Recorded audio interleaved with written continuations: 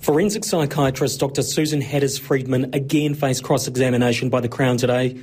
Prosecutor Andrew McRae put it to her that she was hamstrung by the time it took to see Lauren Dickason in person. You're looking at it from a distance, so 18, 19 months down the track, without seeing the individual in front of you very close in time to the incident that occurred. That is a weakness, isn't it? Dr. Hadders-Friedman told the court it was not optimal, but felt she had a comprehensive picture to diagnose. She believes Mrs. Dickason had a mental disorder caused from childbirth at the time of the killings. But Mr. McRae highlighted clinical judgments at Hill Morton Hospital that did not identify psychosis. Will you accept from me that throughout November, January, these reports from Dr. Pankhurst continue to indicate that there was no evidence of psychotic disclosures or prominent dissociative symptoms over the course of that period of time? Appearing via audiovisual link,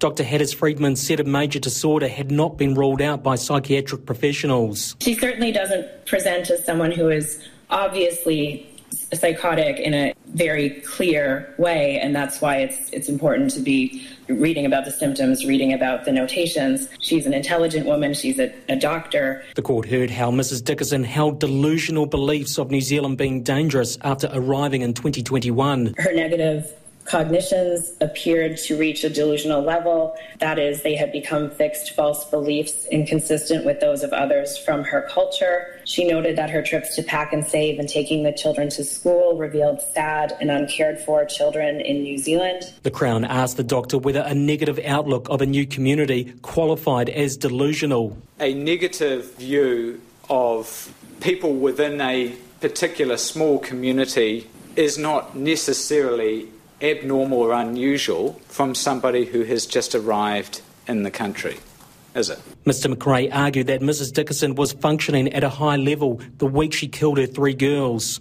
But Dr. Hadders-Friedman disputed suggestions she was able to consider her actions the night they died. A complete break from reality was what I wasn't saying. I was saying out of touch with reality in this specific area. I'm struggling to understand what a complete break with reality would be. She knew where she was. She knew what she was doing. Mrs. Dickason appeared anguished, holding her head in her hands at times today. The jury heard how the accused described to a psychiatrist why she tried to take her own life. I asked her when she decided to end her life, to which she stated, quote, "I knew it would be a package deal.